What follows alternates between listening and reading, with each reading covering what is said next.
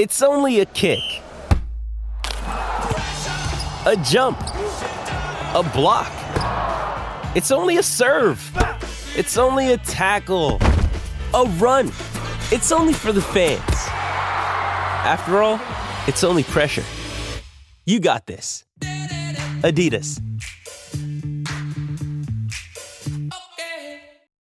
Let's talk about Underdog Fantasy. Underdog Fantasy is the best and easiest place to play fantasy football for big cash prizes. On Underdog Fantasy, you just draft. No need to worry about waivers, lineups, or injuries. Underdog handles it all for you. Go to UnderdogFantasy.com or download the app, draft a season-long best ball team, and that's it.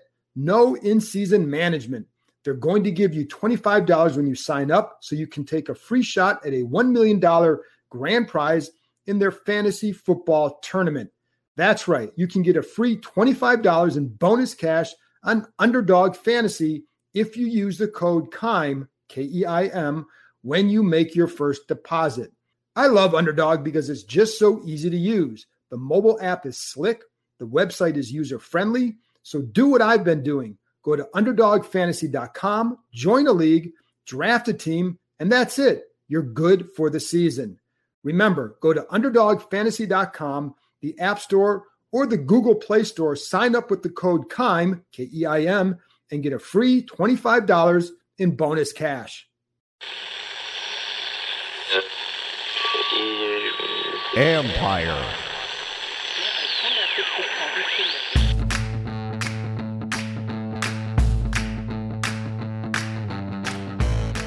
Hello and welcome to my podcast. Another daily practice report update, this time for Thursday, August 5th. Washington was happy because guard Brandon Scherff was back on the field after he was on the reserve COVID-19 list for 5 days. We've also reached over 85% vaccination rate and expect that to keep going higher. Don't forget, I'll be doing more fantasy football league drafts with Underdog Fantasy this month. Look for more opportunities on my Twitter feed to sign up at John_Keim. Drafts are quick and painless, and they don't cost much. And keep heading to ESPN.com for training camp nuggets, news, stories from every NFL Nation reporter.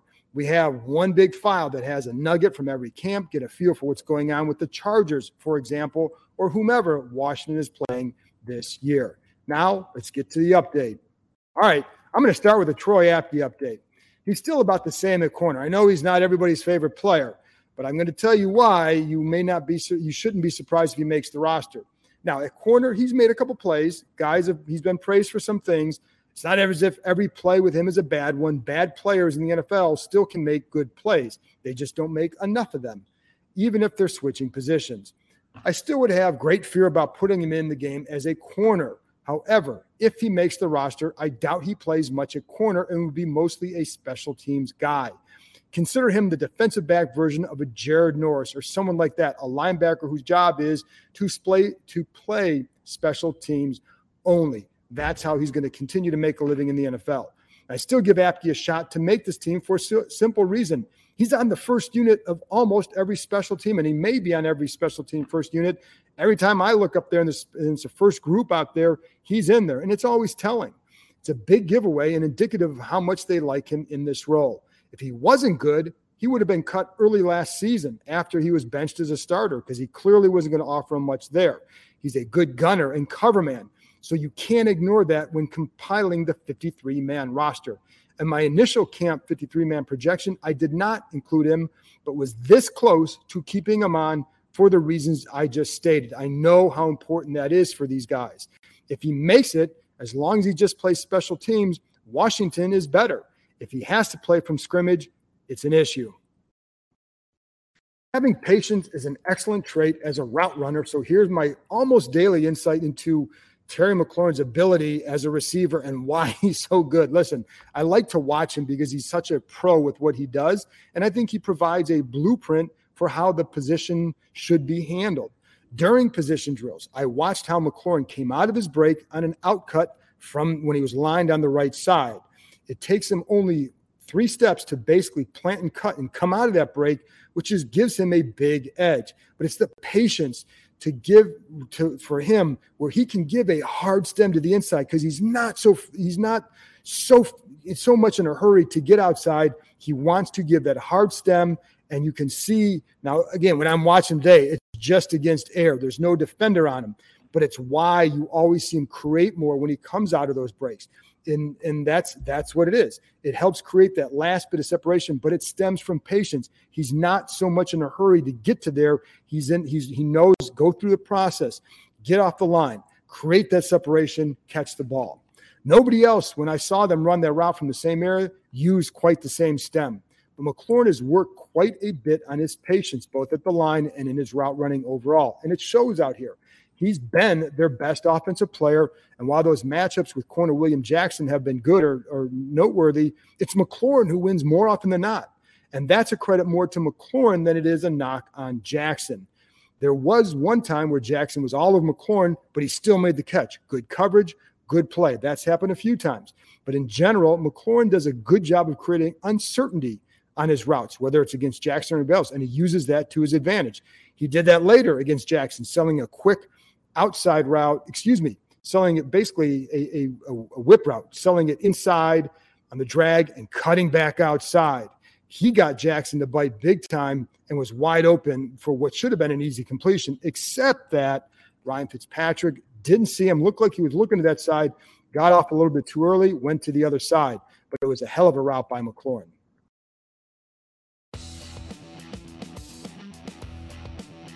Hey, folks, would you like free tickets for the preseason game against the Baltimore Ravens? Well, you're in luck because our sponsor, Prosper Insurance, is giving a ticket to anyone who gets a home and auto quote with them. You don't even have to buy a policy to get the free ticket, although the savings will absolutely make you want to switch today. Finding the right insurance can be a pain, but Prosper makes the process easy, all while providing great service and advice.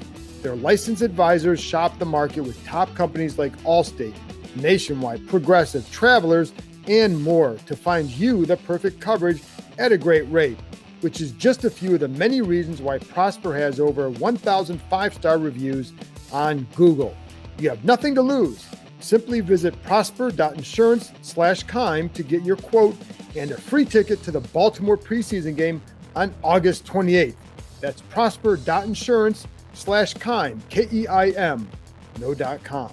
Get ready to feel good about your insurance. I like the way Taylor Heinicke threw the ball today. Still don't have him in the running for the starting job, just based on how players get rotated and how little he's worked with the starters. And I've heard they're actually very pleased with how Fitzpatrick has progressed. But Heinicke had a good day. Dropped a couple dimes, especially to Steven Sims on a slot fade down the right side against Jimmy Moreland. Also a good catch by Sims, a little bit over the shoulder as someone shouted, "Good shit, 1-5," and I apologize for swearing. It is my podcast, so I guess I can do it. Later, Heinicke completed a back shoulder pass to DeAndre Carter in the end zone. Moreland again on the coverage. Coverage wasn't bad. Throw was on the money. Speaking of patience, I also think running back J.D. McKissic runs his routes that way as well. And again, I spend a lot of time. I told you I watch it in practice, but then I also videotape that when we can, and I'll go back and watch how they run their routes, whether it's in a one-on-one situation against linebackers, against corners, or even if it's just on air, because you can still learn things that way. Anyway, I noticed that with McKissic. He is much more patient at the line and can set guys up and again create that uncertainty. There was one route today that reminded me of Chris Thompson.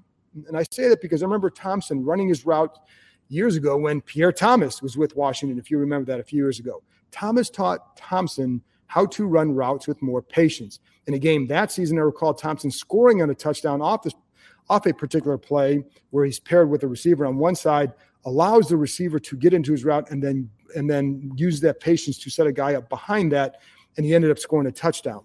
It wasn't the same route that McKissic ran with, but the patience jumped out to me. McKissic and McLaurin were on the same side with the running back aligned inside. McLaurin took off, went down the side, basically took him out, down the field, and that just meant that left McKissic where he just has to pause at the line, set up the guys. Not always easy, but he paused long enough for the defensive backs to get run off by McLaurin, fearing what might happen because he's a dangerous player. and McKissick ran a curl route underneath for an easy completion because the two guys in that area both dropped deeper because he was patient and because of McLaurin behind them. It's a completion that moves the chains. Not a superstar play, but one set up by the threat of McLaurin and the patience of the back. Watch for that during games. Since I mentioned Apke on the first special teams unit, here are some others being looked at hard in those roles with the first team. Rookie Derek Forrest, Jared Norris, Deshazor Everett, Kaliki Hudson, James Smith-Williams, Cam Sims, Benjamin St. Juste, of course, Apke, and then Danny Johnson. David Mayo is with some of those groups as well, as so is Jimmy Moreland. So those guys are all in a good spot. Now, it doesn't mean they're all going to make it, because I've seen guys in those first units get cut because, again, you have to show you can at least help somewhat from scrimmage. But it is noteworthy. It is something I take note of now because I know how this league works. You're working those guys, and Nate Katcher's been here for a couple of years now. He knows Apke, and I think he knows his importance, so he's going to put him out there. Now, and again, it's not up to him. It may just be a numbers game with Apke, so I'm not even saying he's going to make it, but if he does, this is where you should start paying attention. The first kick return blocking unit, Bunmi Rotimi, defensive end, he's a long shot, but others were, he was out there with that group. But there are others out there, the names mentioned, plus Tamarick Hemingway. So now you know. It will be interesting to see how defenses react to various looks Washington can use because of the added speed. I've seen a few times where they'll go on a 3-by-1 set, clear out a side, and run the solo side in a crosser, and you get matched up with a linebacker or whomever, and just use that speed across the field. Again, the big key this year is that they can consistently have a fast player run that route, and you can pair them with, and say, like, they could put out a 3 tight end set to one side and then have the running back out there. So it's a run-based formation. It's a heavy run package. Now you got an advantage. So you have a run look and can throw a fast back, whether it's Gibson or a JD or somebody. But even if JD's in there, it's going to be more. They might throw a nickel coverage in there. But this is where Gibson can help them in as a pass receiver. So you had that 3-by-1. You can run him on a crosser. Again, it's something that would be really good for them. Or they can use an all-speed lineup with 3 receivers and a back on the other side with speed. Makes it difficult as well. Just something to watch for. Benjamin St. Juste had a terrific day. He'll have more hiccups, but I can see him getting better in areas they need him to be, covering some faster receivers down the field. Still have questions about it, but also know this is an adjustment for any taller corner with good length. Every one of them goes through this. You have to learn how to play at that size in the NFL against some faster receivers. If he didn't have this question, he'd have been a top 10 pick. But he did make a terrific play against McLaurin on a ball down the left side. I didn't see the start of the play because I was focused on another side of the ball or the other side of the field. But when I looked up, he was halfway down. He was step for step with McLaurin. When the ball arrived, it became a 50-50 ball. He was facing McLaurin, read his eyes, stuck his hand between McLaurin's, and popped the ball out. Just a really good play. Earlier in the day, he had excellent coverage on one deep Cam Sims route, which prompted DB coach Chris Harris to shout out, "That shit is locked down. That shit is locked down. Nice job, Juice." Okay, again, more swear words, whatever. My podcast. There was another play worth mentioning. On a deep in to rookie receiver De'Ami Brown, made the grab. Good catch. However, Landon Collins was coming up hot and would have probably taken his head off. One player yelled, "That would have been a fine." Harris even asked Brown, "You okay?" knowing he would have been hit hard. Good catch, but it would have been a big hit for Collins. Finally, the weather has been great all week. Very cool temperatures, low 80s, you're starting practice in the 70s. Very cool temperatures, enough to where I've worn a light sweatshirt when I arrive to the facility around 8:30 in the morning. But temperatures are supposed to creep back up near 90 or so for the next round of practices in Ashburn. It was nice while it lasted. They'll be at FedEx Field tomorrow night for a practice, and I'll have to say, it'll be great to have 20,000 fans in the stands, if that's how many show up. It will be the most we've seen since the home finale in 2019, and it'll be so good to hear actual people in the stands. Back then, it was a bitter fan base. Now, there's actual hope. We'll see where it goes. Hey, this is Joel Corey from Inside the Cap. I know you're enjoying the John Keim Report, which gives you insider access to the Washington football team, everything you want to know, which is going on with the Washington football team. Once you're done with that, check out my podcast, Inside the Cap, which gives you the ins and outs of the NFL salary cap and player contract negotiations. Check out these 2 products and other fine podcasts from Empire Media. That's it from me. Thanks for tuning in and to consistently listening to these practice reports.